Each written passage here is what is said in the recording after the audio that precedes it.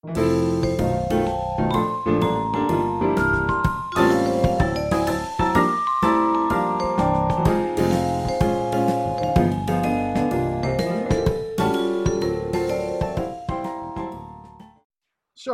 Hello and welcome to the Cinematic Adventures podcast.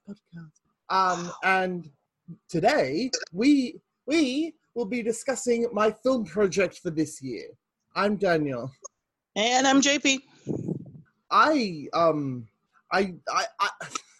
been wanting to explore film as a concept, as like a full dedication, go through every decade, figure it out. How did film evolve from its beginnings to now? Was there always terrible movies, or was there like a period of time when they were all great? And then I decided that that's very hard. And also most movies are boring. You sound like a film student. I am a film student, self-taught. But by self-taught, I mean mainly listening to you. I covered the 80. I watched 100 films from the 1800s, and then I realized that they are all the same movie, all of them. Yeah. Okay. When you say you watched 100, what you mean is you watched more like 100 minutes because they were each like a minute long. Yeah. So here's the thing. That's all the films in the 1800s. They're all between like 1 and 15 minutes. I think the longest one that I saw was 20 minutes, and that was the filmmaker we're going to discuss today, which is Georges Méliès. Nailed it. Promise, don't look it up. Okay. He's a French filmmaker, and when everyone was making films like Man Walks Upstairs, Woman Walks Downstairs, Dog Runs, and Horse Gallops, which is the first film, he was making things. He thought, well, I'm a magician, so why don't I use this new technology to do magic? And so he did. So he's the most interesting filmmaker from the 1800s because he's like, what if we use this to tell stories? You like stories? He's the one who did the what is it called? The moon one? It's called A Trip to the Moon. Yeah, Trip to the Moon. Yeah, it came out in 1902. Everybody knows. Yeah, that's the one with the thing crashing into the moon. The moon is a face, and then there's the thing crashing into the face. Yeah. So he did. Okay, sure, we can start with that because this is his most famous one. Came out in 1902. It's called A Trip to the Moon. Moon has a face. The rocket crashes into the eye. It's ridiculous and fun, like most of his movies. It's really fun. They all come out, and it's the 1800s, so they're like, they're all rich, upclass. They're all in suits and ties, running around the moon, and then they get chased by aliens, and they have to fight aliens on the moon because, obviously. But it's okay because they make it back. They make it back, and it's weird that that's his most famous one. Well, it's not. It's not really like surprising, but it's weird that it's his famous one. Because, or ironic, I guess it's properly ironic because most of his movies involve like religion and magic, when this one is fully science fiction. Yeah, but it's okay. So the other thing about him, and we pronounce his name differently because please give me the correct pronunciation, please. Well, I'm not saying mine is correct, but I would pronounce it Georges Méliès. Yeah, that one. I knew I was pronouncing it wrong. But I think that he's the most famous because he's the one who created editing. Yeah. Do you know the story of how he created cutting? Well, yeah, it was an accident. But I'll let you go through it because this is your project. Oh my God. I saw that movie. So basically he was doing what everyone did, which is film stuff for like a minute because that's how long film goes for. So he was filming a street and the camera jammed. And then when he turned it back on and started filming again, the shots were instantaneously changed, which was very surprising. And he said that men turned into women, children turned into adults, adults turned into children. But the carriage that he was filming turned into a hearse, which freaked him out, which was great. So he did that, and he's like, I wonder what else I can do. So he invented It's always like the beginning of a narrative for being filmed. Yeah, it's really interesting how influential he was to future filmmakers. Like, have you seen Hugo? I have not. At least I don't think I have. Wait, was that the cartoon? No. Oh, then no. Hugo I don't think so. is it? I don't think it is. No, it's live action, probably. It's live action, but there's an image of A Trip to the Moon in that film, and it was in like a music video. So people know this movie, or at least that image. And it's an iconic image, and it's really silly. They run around, they get chased by aliens, and they go home.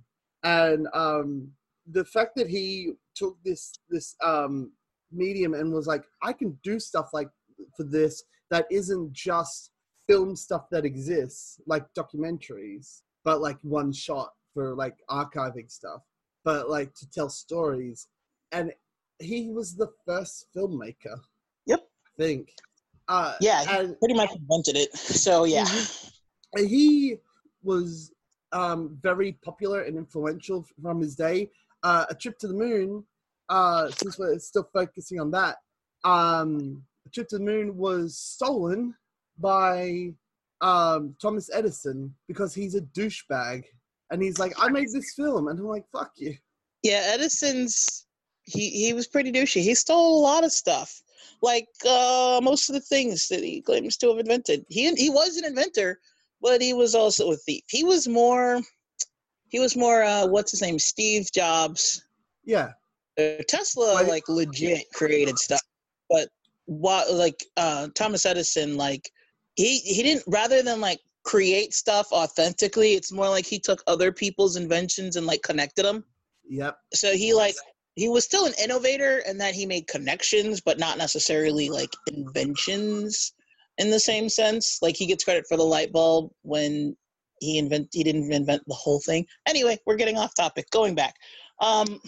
So I say that he created that. Georges Méliès created film because before that, like you said, movies were literally just, here are people walking. They were just motion pictures, literally motion pictures. It was pictures that were moving. And then he was the first one to give that a narrative and to use editing, and he created special effects. Yeah, he added film as we know it.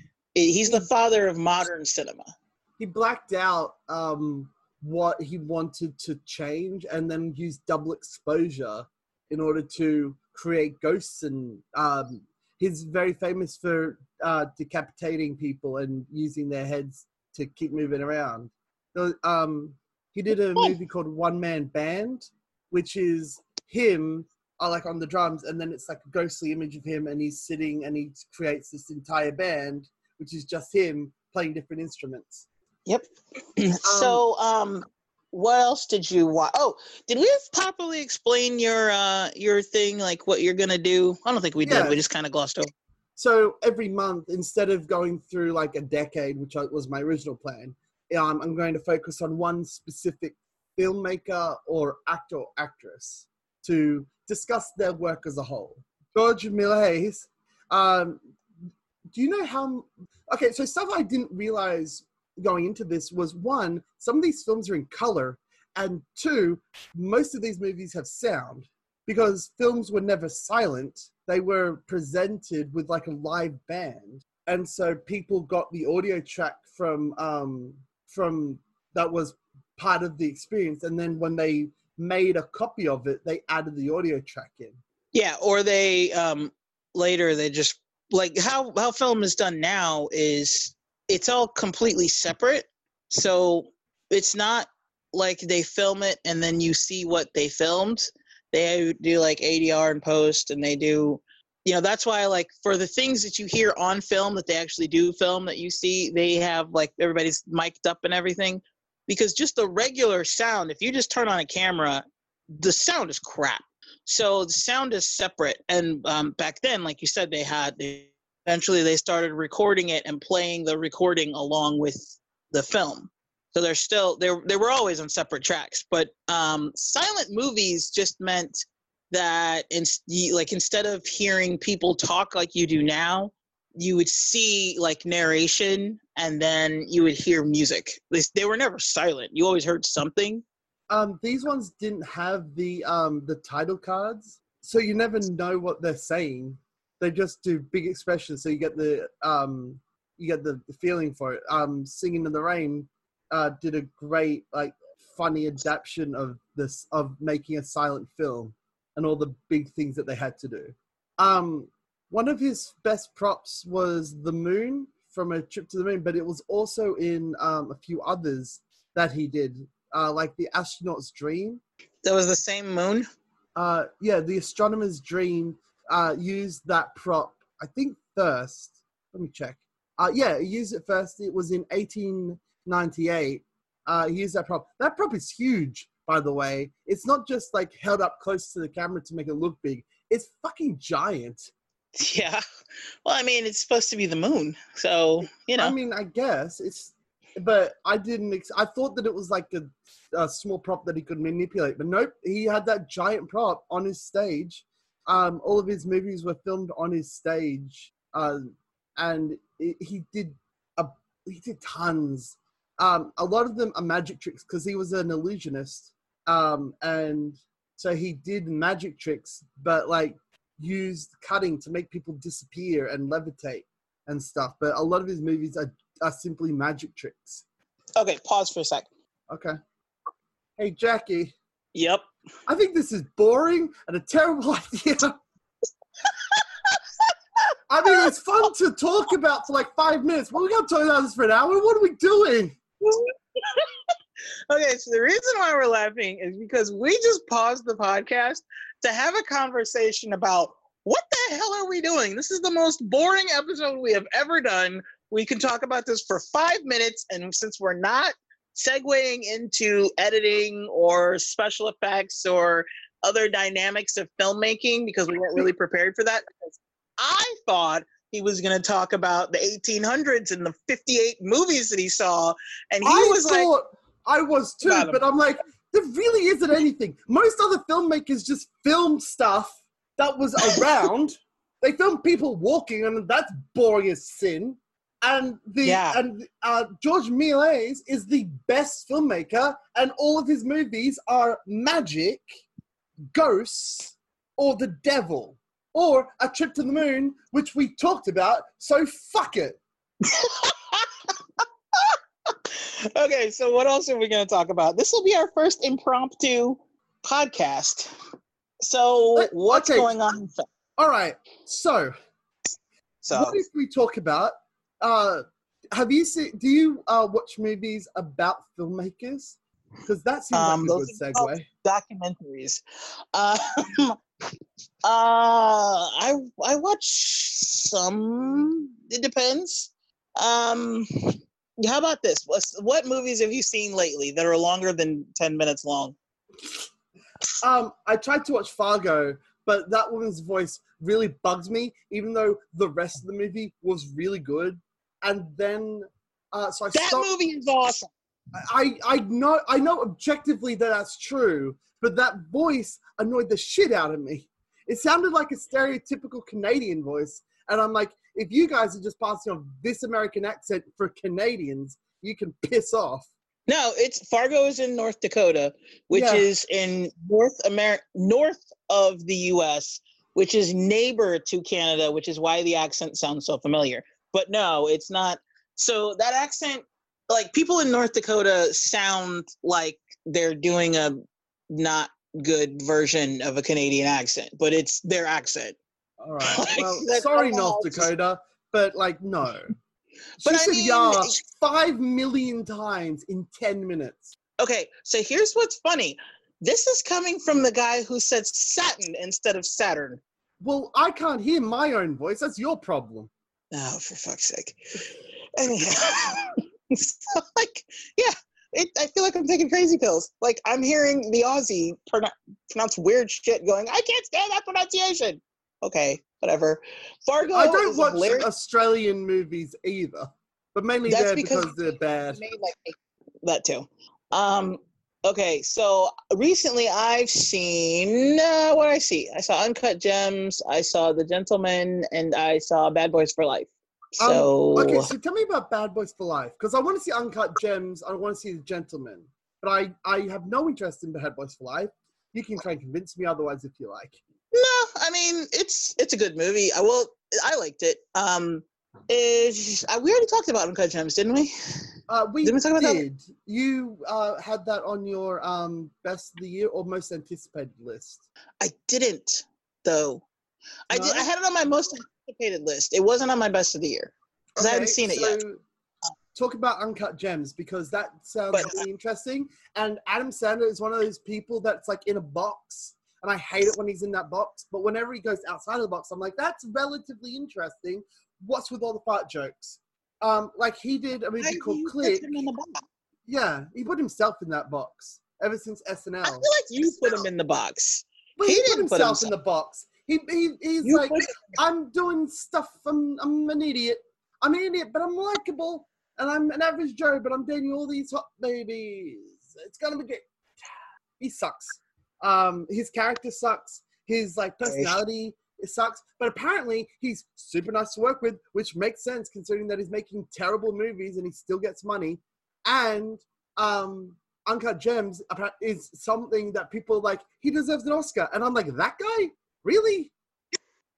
He's very good in it. It's a very disturbing film, though, dude. It's like, it's so uncomfortable to watch. Oh, the whole thing. Like, honestly, for a third of this movie, I was like, I want to go. I don't want to see the rest of this. And it was, yeah. That's a very interesting experience.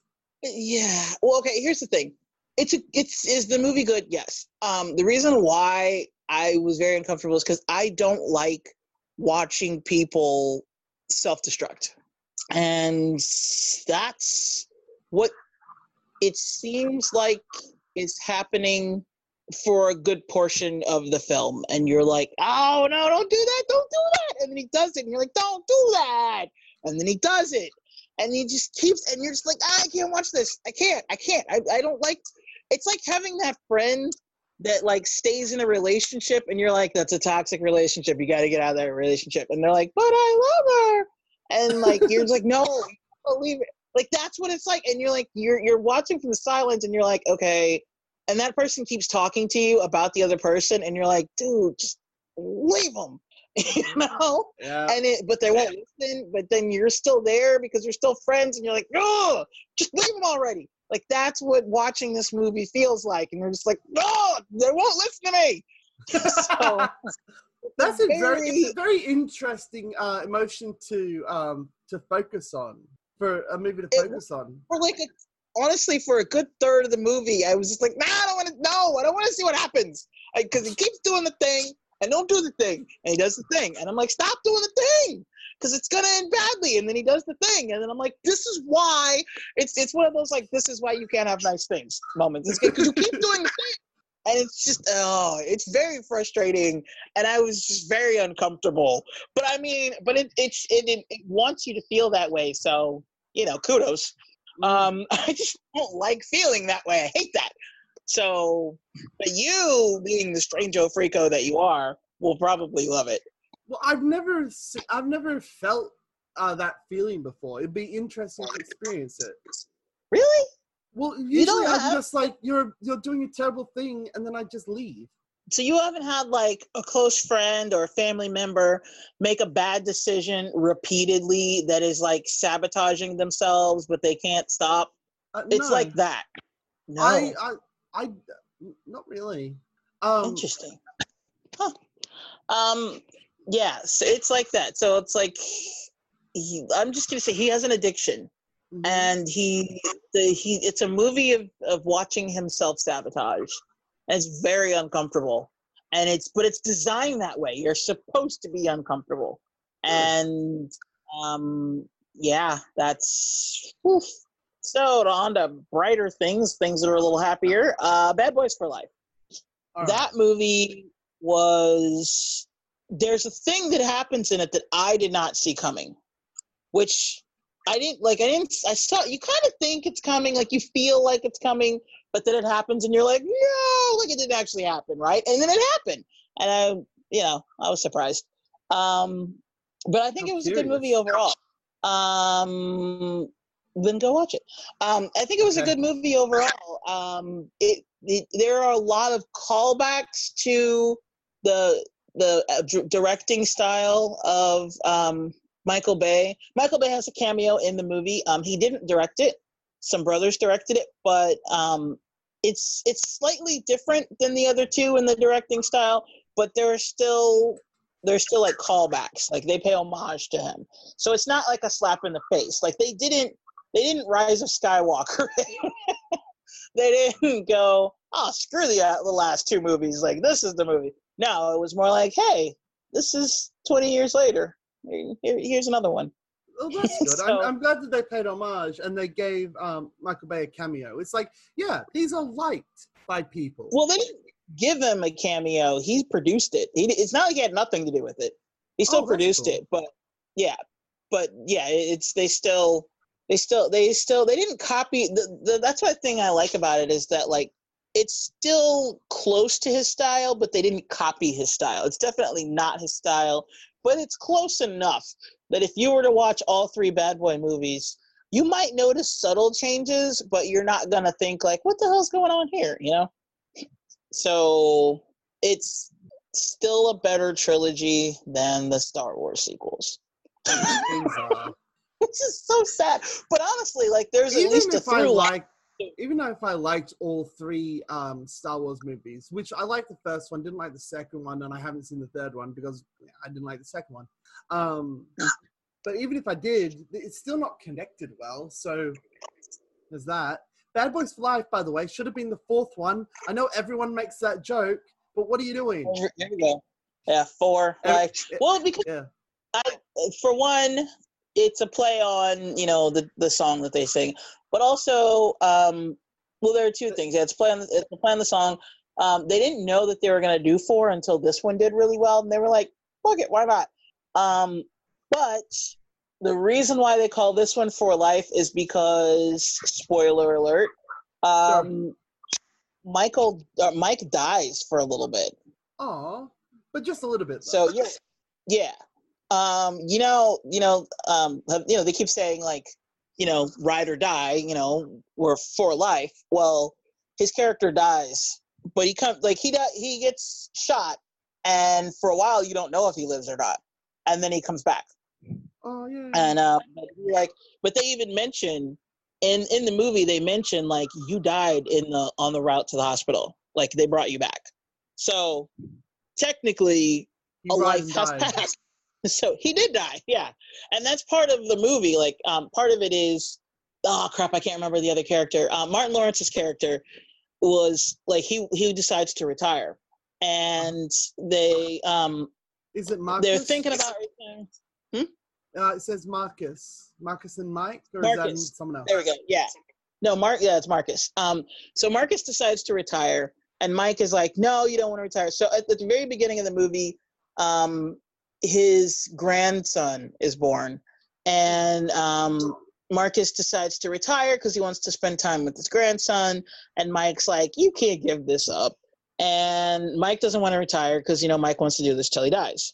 Well, they were one day while they were out, they weren't even on a case, they were just, you know, hanging out, and Mike gets shot, and that was when he temporarily died.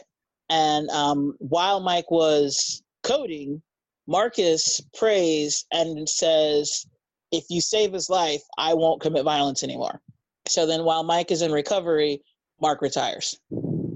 And so that's the beginning. That's how, like, that's before any kind of adventure really starts. And it's about the repercussions of that, of Marcus's retirement and Mike getting shot, and Mike's past comes back. And honestly, I think the way they handled the past coming back, I like the movie, but I think the timeline doesn't work with what they say. I think it would have been better because there's something that happens and they exclude Marcus from it. Like something happens in Michael's life and they exclude Marcus from it. And I think it would have worked better if Marcus knew about it. And it was like, oh, this has come back. And they both knew. It was like a secret they both had, as opposed to it's something that Mike kept from Marcus. Because when you go back to like the original Bad Boys, it's like the timeline doesn't add up. It doesn't work that Mike and Mark didn't know each other during the time that they're talking about. So, yeah. Sounds interesting. Sounds like fun. Is it fun? Is it deeper than you expected? Is it just silly fun? Does it stay in its lane? It's like, we're a Bad Boys movie. Who cares? No. Yeah, it's Bad Boys. It stays in its lane. But that's the Good. thing. Like, you want Bad Boys to stay in its lane. You don't. It doesn't need. It's not trying to like educate you on anything or teach you anything. It's just, it is what it is. So I can spoil it if you want, because it's kind of weird. Okay. It's actually good. Like, of all the movies in January, it's probably going to be the second best. That's the thing. The fact that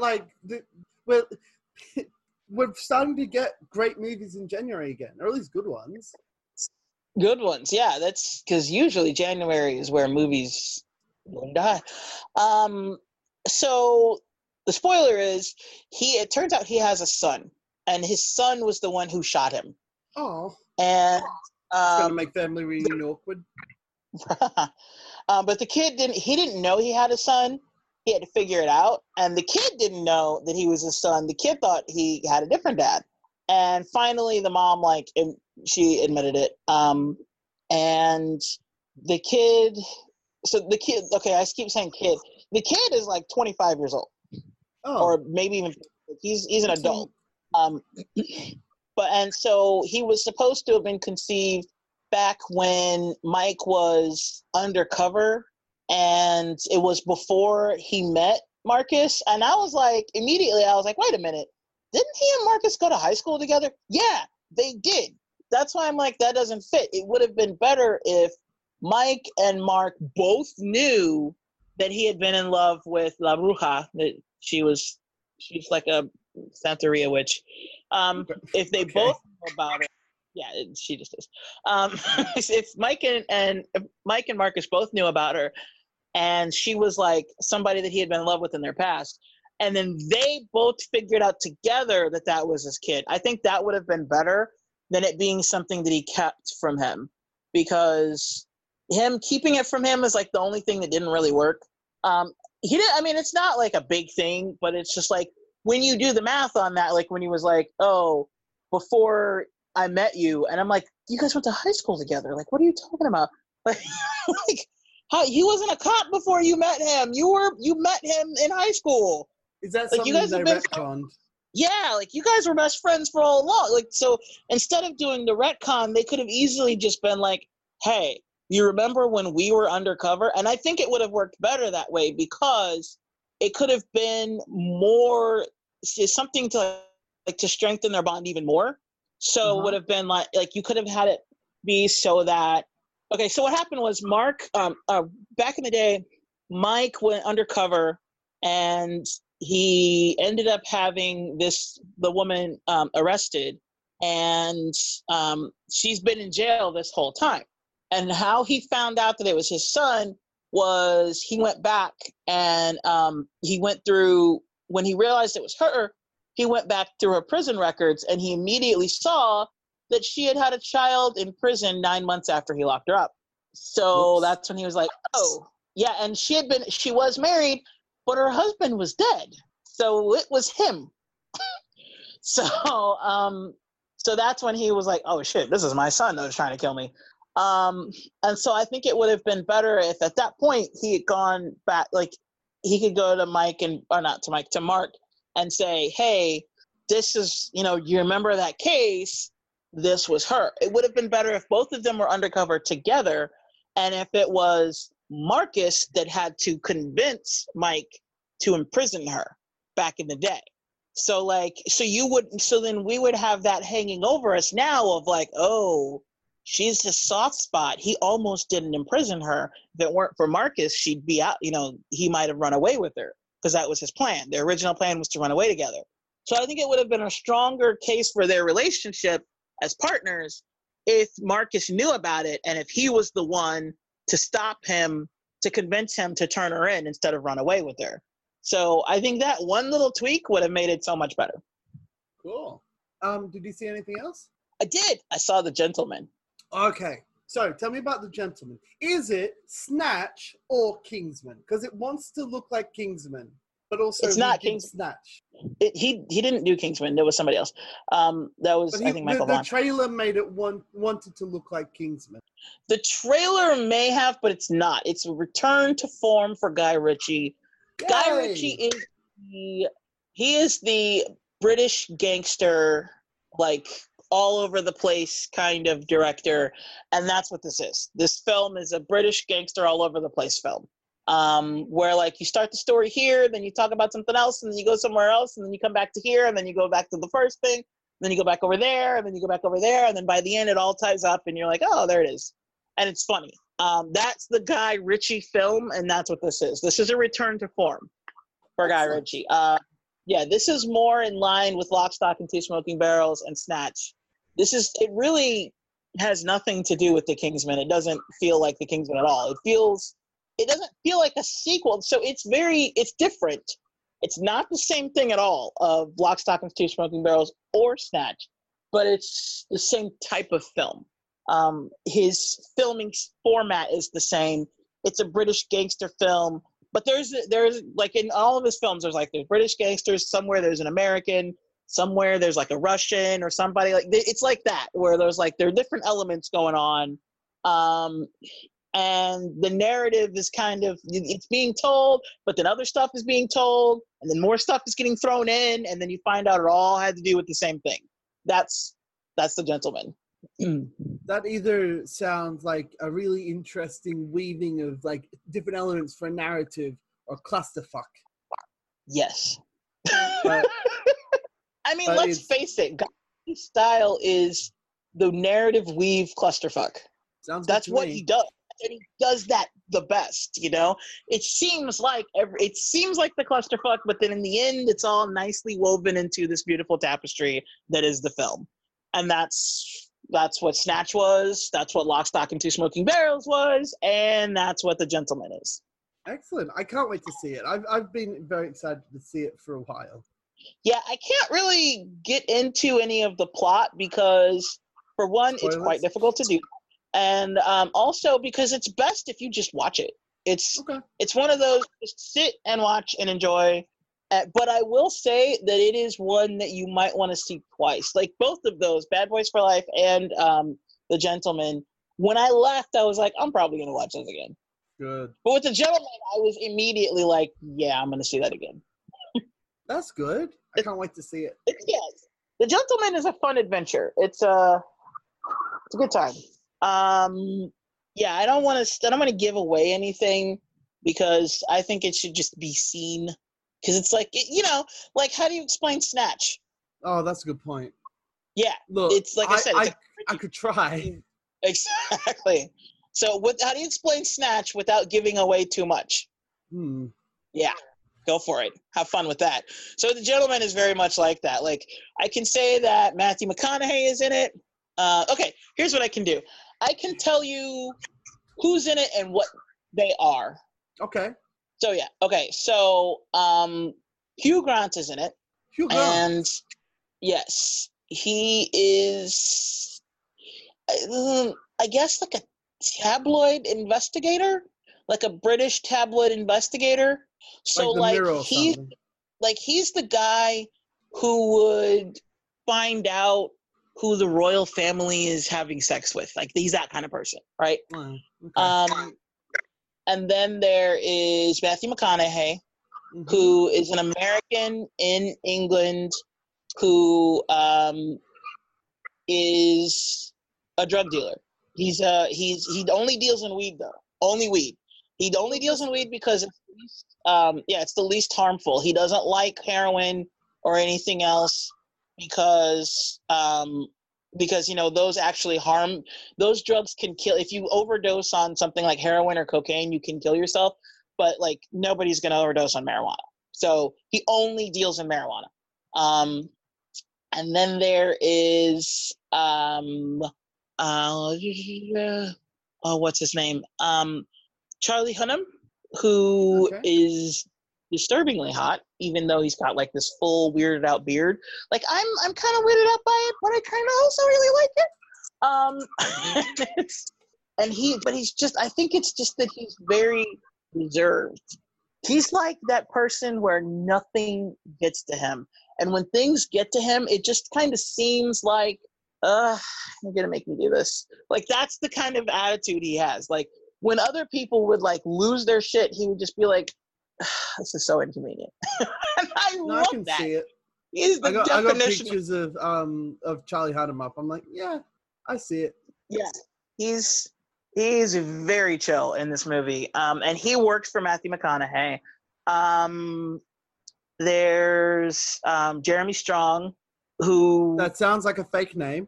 No, he plays a character that is very rich and is a player in all of this.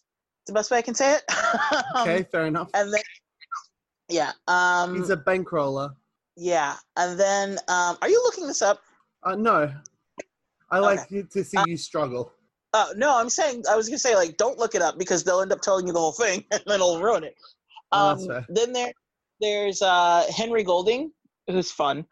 And he works for a guy named King George, who is another drug dealer, but he deals in all of the drugs.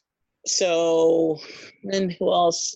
There are other people, there are other players, but they're not like well-known actors.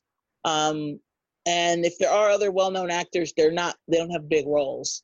So those are like the key players in the whole situation. Okay, so it's like a drug war. Kind of. The bad guy is dealing the bad drugs, and he's dealing weed. No. Okay. No, not at all. Okay. No. So if that's what you think, if that's what you think of like a drug war, no. It does involve drug. They're not really dealers. They're more like the kingpins. So it involves drug kingpins, but no, it's not a drug war in that sense. So that's the best way to put it. Okay. Yeah. So I really want to see it. I'm very excited to see it. I'm really glad that he's back on form. Awesome. I've seen any movies that you've seen lately? A few. I saw George Lucas's first movie, which is really interesting. His first movie is called Look at Life in 1965. He made it when he was at film school, and the assignment was to get a series of shots, like zoom in, pan, etc. Pen up, pen left, pen right, that stuff. And he's like, okay, I could do that. Or, since I'm George Lucas, I can be very extra and push technology forward. And so he did that thing I said.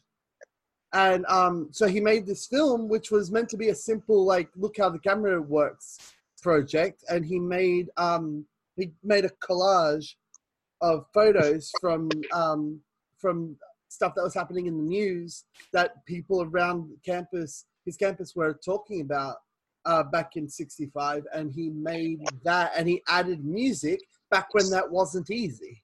And so he added music and dialogue based on images, and those quick cuts. And so he had to precisely cut music together to match it. And it's really interesting. It's like a minute. It covers all the political stuff that was happening in 65. And it's really interesting to watch with the context of George Lucas's first movie, and not easy to do. Interesting. Mm-hmm. It only goes for a minute. It's on YouTube. Go check it out. But would you like me to talk about the best movie I saw this week or the worst one? Both. First. Okay. Let's go for... So, Interview with the Vampire. One of my favorite movies. It's great. Tom Cruise is being his Tom Cruisiness. And there was a sequel that came out in 2002. And who gives a fuck? It's Queen of the Damned. It's boring as sin. I hate it so much. It's so dull. It's so boring. I hate it so much because, like, you got Tom Cruise being Tom Cruisiness, and you now in 2002 you got this jackoff who's like, oh, I'm a goth and emo. And we're trying to appeal it's to not emos. bad. It's just like it's teen. I have skipped the 80s. I'm just going straight to 2002 because, as we all know, 2002 grunge rock music will be around forever and everyone will like it. And there's no way that everyone is currently making fun of this music. It'll change the world. This movie seems to be behind its time, and like everything's happening and then nothing's happening. Like in this movie, Queen of the Damned, Lestat, after hearing the awesome music that was early 2000s rock and roll, comes back from his coffin. He skipped the 80s because fuck the 80s. He came out of his coffin and he started a rock band using early 2000s music to try and control people. And he became a stupid emo kid. And there's a side plot with the Queen of Vampires coming. That sounds amazing, doesn't it? It's not. It's not nearly as bad as you keep making it out to be. It's not. It's just so average. It's so average. Like there's a diagram, and like I like really shit movies and really good movies, and there's a bit in the middle where it's just like boring, and I hate boring. Yeah, well, okay. So to me, this movie wasn't. It was okay. So first of all, I haven't seen this movie in a while because, why would I watch it instantly? No, I've seen it several times. I just haven't seen it in a while. That's why, because I've seen it so many times, that's why I'm like, it's not terrible. You're making it out to be like the worst movie ever. It's not that bad. It's just here's the thing. You have the expectation of it being like Interview with the Vampire 2, and that it's not that at all. It should be, considering that it's a sequel. It's not really. See, that's why I said it's not really a sequel. It is a sequel, but it's not a sequel. It is a sequel in that, this is Lestat several years later, but it's not a sequel in like Bad Boys 1, Bad Boys 2. No, those are direct sequels. Like, these are the same characters, same situation, different things happen. No, this is literally just the same character shows up and some other stuff happens. It's not a direct sequel. It's not. Yeah, that's why I was like, don't look at it as a direct sequel, because I know you. You liked all the pseudo-gay things that were happening in Interview with the Vampire. And you were like, none of that happened in this one. I'm like, I know. That's why I said it's not a sequel. I tried to tell you that. And you were like, so boring, though. It's boring. And the music's bad because it's the early 2000s grunge rock. No one liked that ever. Not even the people doing it. Really? I actually liked the music. Oh, God.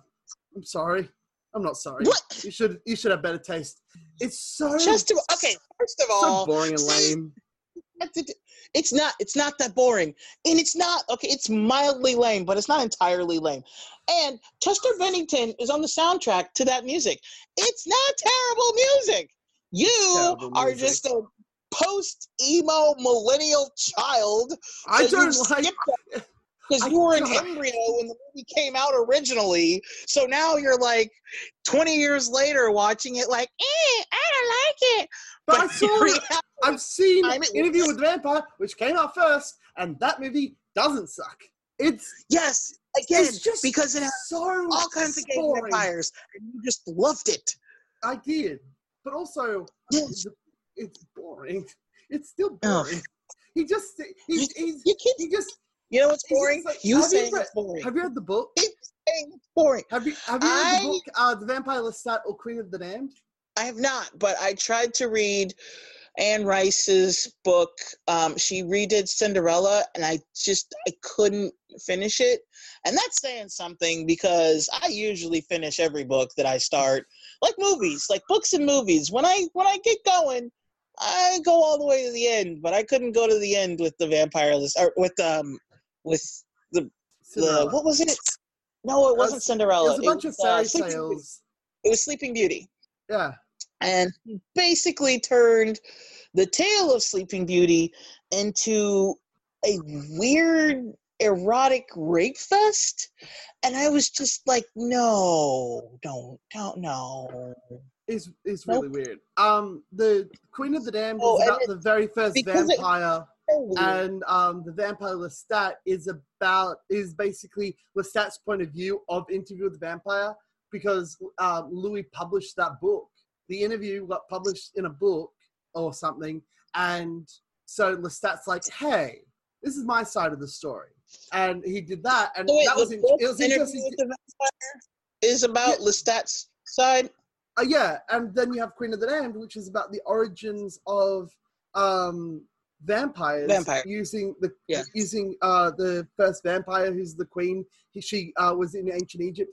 All that stuff's very interesting. And then there's like a front and back part that covers, like, I'd want to say less than 1% of the book, where he also has a rock band. And they're like, what if we use that part for our movie instead of all of this interesting stuff? Anyway, it's not interesting. The interesting stuff was in there too. You're just glossing over it. So did the movie. No, they did like the little, like the infographic thing where they like showed you the history of like when that would have. Do you know what that would have done? Devoured everybody. Yeah, that would have made a great movie. Wish they did that instead of this dumb rock shit. Okay, you keep saying that, but the rock stuff was like 10 minutes of the movie. It's not like it was the whole movie. It's all of the movie. All the movie is them going around the in the rock thing, and then the queen comes back and she does that cool thing where she makes people explode. That was awesome. And that was like 10 minutes, and the rest of them was like, it's not sad. I'm a sad vampire. So sad vampire. That's all sad and shit. Oh my gosh. So angry. It's the exact reverse. The rock part was like 10 minutes of the whole movie. It felt 9 hours long. It's not anywhere near that bad. But aren't you happy that Lestat's not alone now? He's got the girl? Oh, yeah. Yeah, you got the girl. Cool. What the fuck's Louis? Louis around? Give me Louis. Louis died in the last one. No, he didn't. Oh, Louis. I thought you said Louis. Yeah. Yeah. Well, yeah, Louis not going to go back to... Louis and Lestat aren't going to get back together. There's absolutely no way they're going to get back together. That was a toxic relationship. You shouldn't have had that kid. That kids don't save terrible relationships. It's a bad idea. You should have dated what the fuck's his name? Antonio Banderas' character? Yeah, you should have dated you should have dated Antonio Banderas instead. Lestat was terrible for Louis. Yeah. It was just a bad time. That's not a great relationship. Okay, so then, get out of it. Then you should be happy with this one because not only did they stop the Queen, but Lestat also, because remember for a minute, like Lestat was going to be with the Queen and they were going to just murder everybody. But not only did they not fall for it, well, he did, but then, he didn't. Not only did not, kill everybody, but also now he has a girlfriend. Oh, yeah. So, yay, the ending for Louis. What the name is.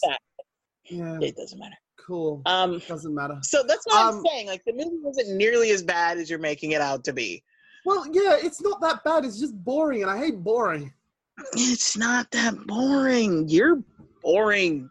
It's not boring. It's boring. You're just a child who doesn't understand music. That's what it is. Because because you keep saying the music was terrible, and I liked the music. I heard the music, and I'm like, I can't be the only one that hated this music. So I searched out early 2000s music, and someone was reviewing this style of music, and he's like, yeah, it was dying off. No one really liked it, and back in 2002, everyone was making fun of it. So I guess you just have terrible taste in music. I saw good movies though. Do you want to talk about that? Oh, you think I'm just going to let you get away with saying that I have terrible taste in music? I certainly hope so. No, not really. No. See, again, you were a zygote at the time, so your taste in music doesn't really count because you weren't even around. Yeah, but I like 80s music most. Okay, what was the other movie? I saw. By the way, Queen of the that bad. It's just not what he was expecting. It's not that good either. I was expecting something good. So I saw No Country for Old Men. You know, I haven't seen this movie mainly I mean, because I don't want to. this movie's phenomenal. It's so fucking I good. am not a fan of westerns, and it Oh, looked boring. Don't This is a care. western. It's not boring. Do you know what is boring? Queen of the Damned.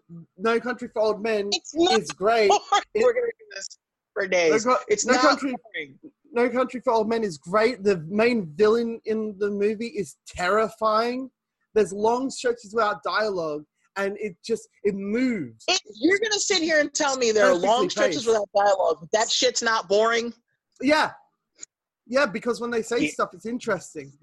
And we have this entire setup where the villain and the cop don't know about each other until like the third act, and the first two acts is this sheriff that's old because it's No Country for Old Men, so he's old now, and he's like, I can't handle like the new type of evil that's in the world.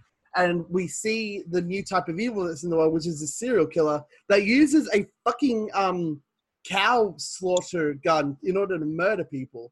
And he has a coin, and he if you annoy him, he tells you to call heads or tails. If you're not his direct target, he'll let you live if so you he's call it looking right. Harvey Dent. Yeah, but it's terrifying. Yeah, it's terrifying.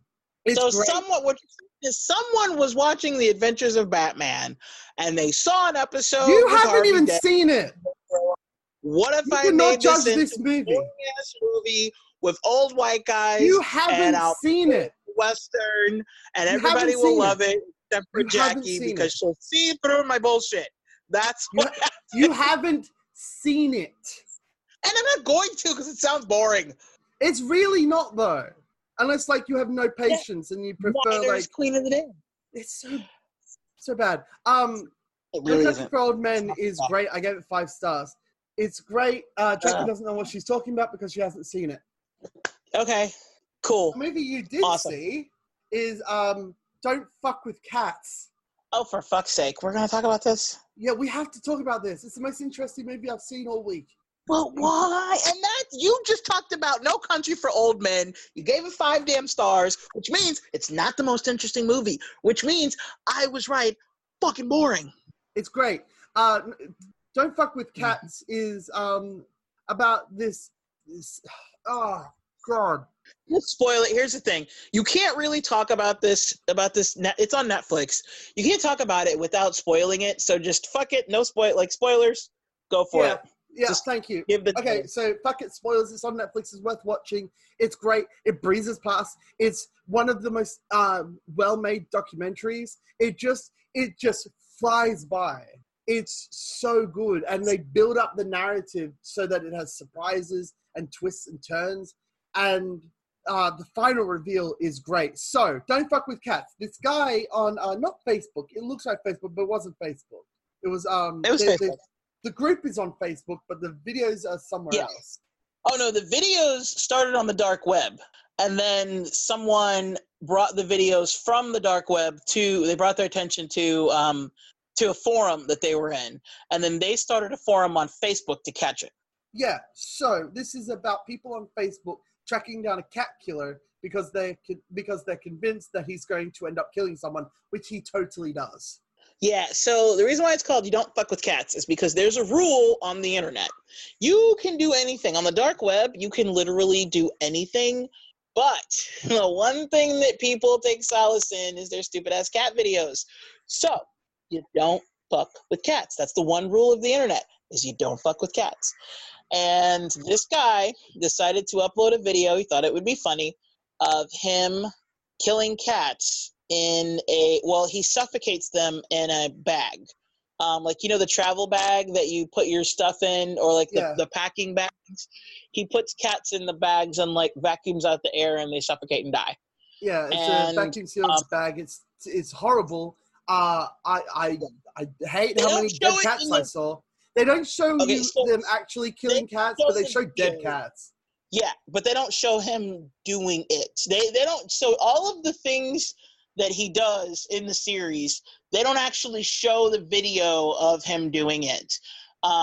They just describe it, and they might show like an image from the end, but they don't show like the full video. You don't watch him do it.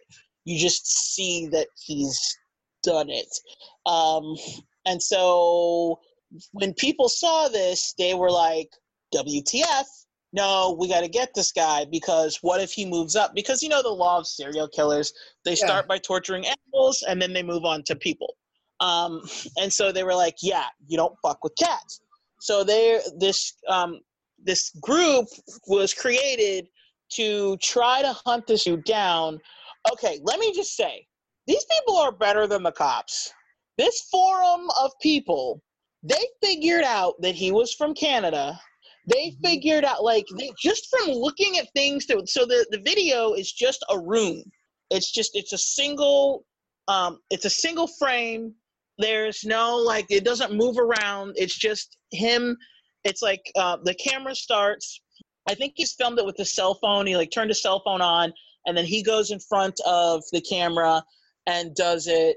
And just from the things that they saw in that room, they figured out who, like, they pinned it down and were like, he's on this street and da da da da. It was crazy. It was amazing. It's amazing how good they are at figuring this shit out. FBI. And they led you through the investigation so that you felt a part of it. This is fantastically made. You got led through the investigation so much that you're a part of it, and it's incredible. What's crazy is they had all that footage, you know, like so I personally think that in the second part, when they were talking about, because it's a 3-part, it's kind of like a mini series. And the first part, you're thinking, oh, this is some shit, right? And then you're like, well, what could possibly be next? And then you find out, and you're like, oh, damn. Mm-hmm. And then, like, each part, you're like, oh. It's crazy. Like, the whole thing is crazy. And so I'm pretty sure that what happened was he is such a narcissist, and he thought himself invincible. And let's be fair, if it weren't for these people, he would have gotten away with it. He let them know who he was. So here's the thing, though. The police were investigating him when he started killing people, and they ignored the cat torture because they're idiots. But when they started investigating, they didn't really turn to the Facebook group until like a few weeks into their investigation. And my question is, how much of their investigation helped the police's investigation and led to the conviction? It was everything. Because remember, okay, so when they were talking about, so first to go back, they figured out where he was, but they kept hitting like dead ends to find out who he was. They pinned it down to like, he's from Canada, he's from this area of Canada, he's from, most likely in this street kind of thing. But they couldn't pin down his name. And then someone told them, you're looking for this guy. And they gave him a name. And I think it was him. All the evidence points to it was him, because he's such a narcissist. It was him that sent the message? So that's... Yeah. So then weird. They start investigating, and then they tell the police in Canada, hey, this guy has... then he does another one. This time he kills a dog. And they're like, yo, he's going to go... he keeps moving up. He's going to kill a person. And then he... I think he even puts out a thing saying he's going to kill a person. Mm-hmm. And then he does. And the group gives all of their information to the police in Canada, and there's one person who he goes through all of their evidence, and he's like, okay, these guys, they're a little touched, but okay, I think they're correct. But then he goes on vacation when the video of the murder comes out, so he's not there to get the information. And so they're sending the stuff like crazy, like, hey, we have his name, we know who it is. By the way, he's now killed a person. And they're sending all of this to the Canadian police, but the Canadian police are ignoring it because the one guy that they are contacting is like on vacation for a couple weeks. And then when he comes back, he's like, oh shit. By then, homeboy's already gone. He's moved to France. And so So I think it was everything that they gave them, because when they talked to the actual Canadian police that was handling the murder, because where he killed somebody, like they found the body parts in the garbage, and she wasn't made aware of the information from the Facebook group that had done all of this, because they knew the guy's name already, and they were like, "This is his name. This is where he used to live." And but they weren't able to get in touch with them until after the one guy comes back from vacation. He finds all the information, and then he tracks down the case for the guy who was killed. And by the time the two of them get together, homeboy's already in France. Well, they say, as soon as he gets on the airport, they lose him, and they don't know. They're like, okay, we don't know where he's going.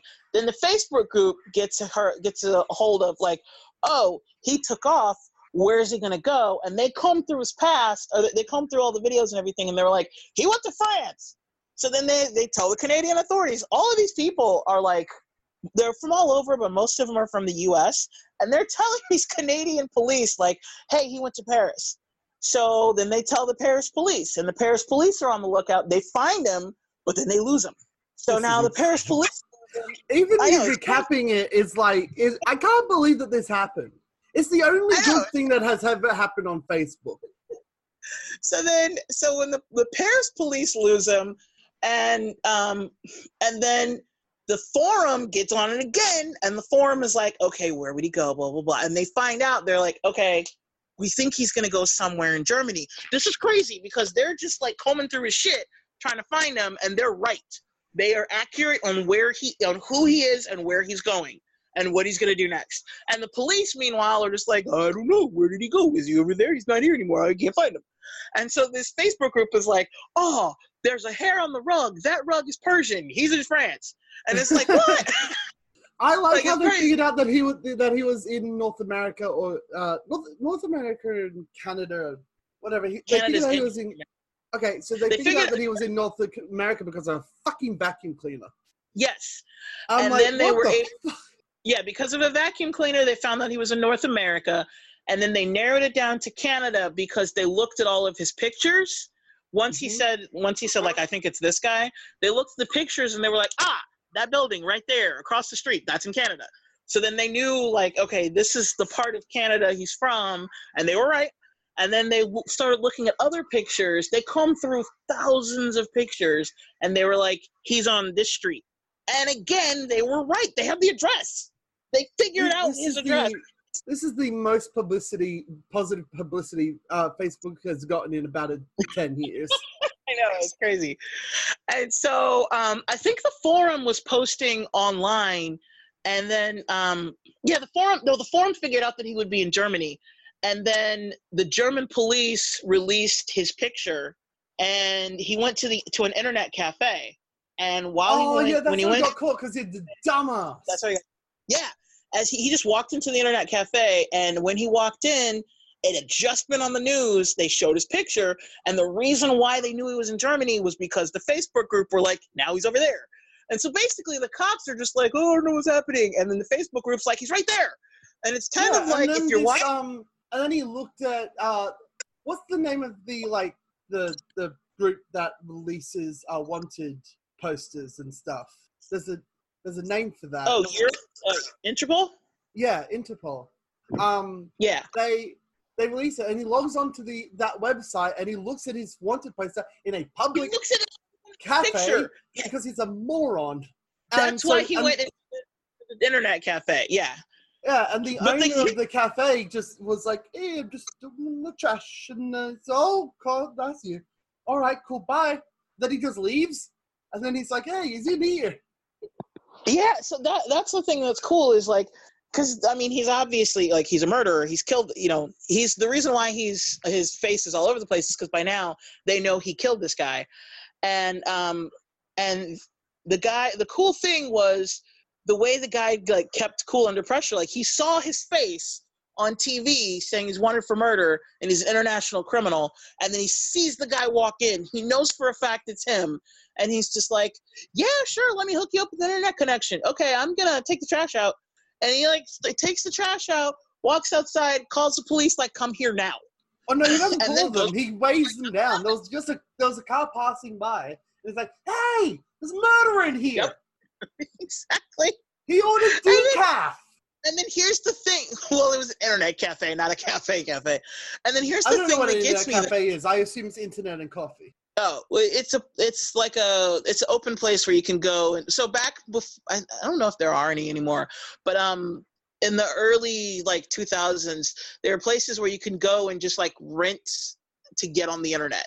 There are computers set up, like a bunch of different computer stations, and you just like rent the ability to go online so you can like check your email and do whatever you got to do. That's still around. Back before the internet was on your phone, and before everybody had a computer. That way you could get on the computer like easily. So because this happened like what 2008 or like 2005, 2004, something like that. It happened over the course of I think 3 or 4 years. Yeah, but it was like mid 2000s. Yeah. So the thing is, like, the guy he just plays it off and he goes back to doing his job. And then the crazy thing is they show the footage of the German SWAT team coming in, and it's like 45 dudes just like all for one guy, and they just easily take him. I mean, it was crazy. They just keep piling in. It's like boom, boom, like 12 after 12. They just keep going in. It's crazy. And there's and his mother's in the documentary. She's crazy. Don't even start on that crazy ass. We have to talk about his mother. She's insane. So there's a bit in the documentary where he says, "Oh, it wasn't me. It was this other guy who did it," and came up with I forget what the name was. It's Miguel something. He says that he doesn't say that it's not him. He said that he was forced to do it by Miguel, and his mom was like, "Well, yeah, duh." I'm just, oh god, like she's, I can't talk about her crazy ass because she is like, if you ever see like serial killers and you think, what were their parents like? And then you always find out like they were abused, something like that. Like when you look at this woman and you see, not look at her, but like when you hear her denial and you hear basically the mental issues that she has, you're like, I can clearly see where he came from. I can see it's clear as day how he became the way he is.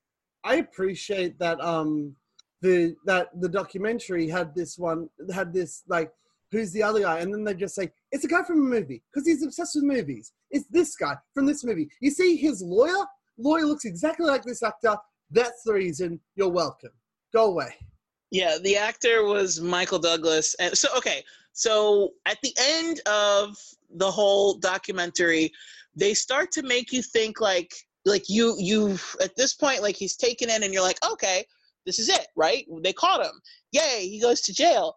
But then they start doing this interview with the lawyer, and the lawyer is like, well, before any of this happened, before the first cat video even went out, he had a visit from this guy, and he was like, yeah, I have this client, because he was a male prostitute, and he went in to meet with him, and he told the guy that he had been beaten up by a very prominent client, and he was afraid for his life, and he is a small guy, so he made himself seem like he was abused. He made himself seem very battered and beaten up to the point where like this guy is a lawyer and he believed it.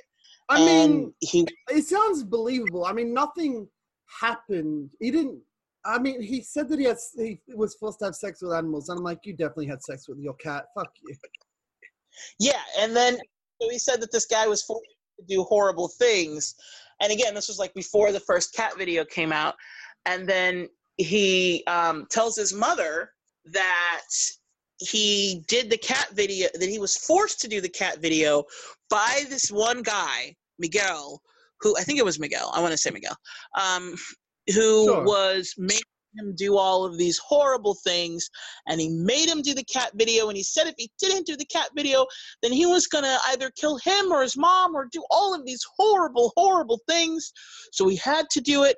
And he told his mom about it, and his mom was like, well, you didn't have a choice. And nobody thought to call the police. He went and talked to a lawyer, and the lawyer was like, we'll call the police. And he was like, no, I can't do it. I just want you to know that if anything happens to me, like, it's this guy, it's not me, blah, blah, blah. And so for a minute, he's a sociopath. He was planning his defense a year in advance. Yes. Before he even committed the first crime, he was planning his defense. And so, but for a minute, the way it's filmed, for a minute, you're thinking, not for a moment do you think it's not him that did it, but you're thinking, is there someone else? Did someone else like? I was thinking that it would be like a code name for someone else. And then when it's revealed that, no, it's the character from Basic Instinct. He looks exactly like Michael Caine. The look of sadness and disappointment and regret on the lawyer's face when he realized that he was picked specifically because he looked like Michael Caine. Michael Douglas is just he just looks so sad. Well, that's the thing. Like, the first thing he says is when when the guy, I think his name is Luca, when Luca comes in and he looks at him, he's like, you look like Michael Douglas. That's the very first thing he says to him. And then they talk, and at the end, he keeps, bringing up Michael Douglas. And he was like, okay, whatever. And then at the end, it's revealed that, and then, by the way, can I just say, the Canadian police, because after he's taken in by he's caught in Germany, and they immediately put him on a plane and take him to Canada. They extradite him, back. And no airline, by the way, no airline wanted to be associated with this guy. So they had the military plane. Yeah. And can I just say that for a guy who actually killed someone, they treated him with first class. He wasn't, at no point was he wrestled to the ground. Nobody ever put a gun to his head. Nobody, in the US, don't even, I'm not even going to get started on it, but he was just treated very well for a guy who actually murdered someone. And then when they so they already know that he did it because they have the evidence. And between the evidence that the police had already collected and then all of the evidence that the Facebook group gave them, they were like, oh, no, it was you. 100% it was you. And, and also they had, for the murder, they had, when the Facebook group told them it was him, they went back and looked at the footage and they saw an image of him on video. And the idiot, so he had cut up the body and put it in different bags. And as he was throwing away the bags, he kept stopping to look at himself in the mirror and mess with his hair. God, what a fucking That's narcissist. what got him caught. Because he's such a narcissist that every time he stopped and looked in the mirror, the camera could pick it up and they were like, no, that's you. So, and they saw him walk in, the guy who didn't walk back out. And then when he walked out, he was wearing that guy's, the guy, when the guy that was found dead, he was wearing a different shirt. I think he put on his shirt to kill him in the video. And he walked out and he was, and it was the shirt the guy was wearing. And of course, through looking at himself in the mirror, they could see this is you. So they already had him on that. They didn't even really need a confession, but they wanted to find out why. And they were being so nice to him. They were like, are you okay? He's like, I'm cold. And then he's like, can I smoke? And I'm like, are you fucking kidding? You need to be tried in U.S. And then they put you under the jail. You can give a damn if you're cold. Yeah. They were so nice to him. I was like, oh, Canada is trained to be nice and kill them with kindness. I mean, it worked. Whatever. No, it didn't, because how they found him? Because the Americans in the forum that were like, hey, it's this guy. Because Canada let him get on a plane. Anyway. Yeah, but we can get into that politics if we want to, but we have a minute left. So any last thoughts on this movie? So yeah, at the very end, it was revealed that the whole defense, like the end of the movie, makes you think that like maybe somebody else was in on it, and then the people in the forum had one last trick. They were like, no, the movie poster, and they realized that this whole thing was because he was obsessed with the movie Basic Instinct. And everything right up to every moment that he did in the interrogation, even to him crossing his legs and smoking a cigarette, was him mimicking Basic Instinct. It's so fucked. It's It also really like is. surprisingly easy to watch.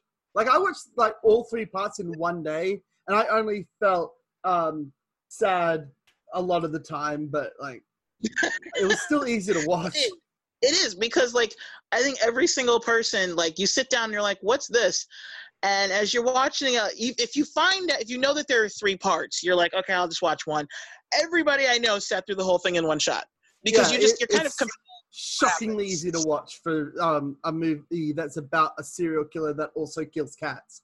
I mean, one of those is going to get you, but the fact that you can watch all of it in one sitting, even though they're like an hour each, so it's 3 hours, and the whole thing, it's just, oh God. Yeah. Also, we're going to make it so that it's like one segment. We're going to plan to talk about it for like 10 minutes, so that we can, so that I can cover it without having to go through like individual movies. I think I can go through individual movies when there's actual movies. Yeah, I was gonna say, I think it'll be easier once you've seen full-length movies and not 3 1-minute things. Okay, so the person that I'm going to assign for you should be fairly easy for you to get a box set. It's going to be Elizabeth Taylor.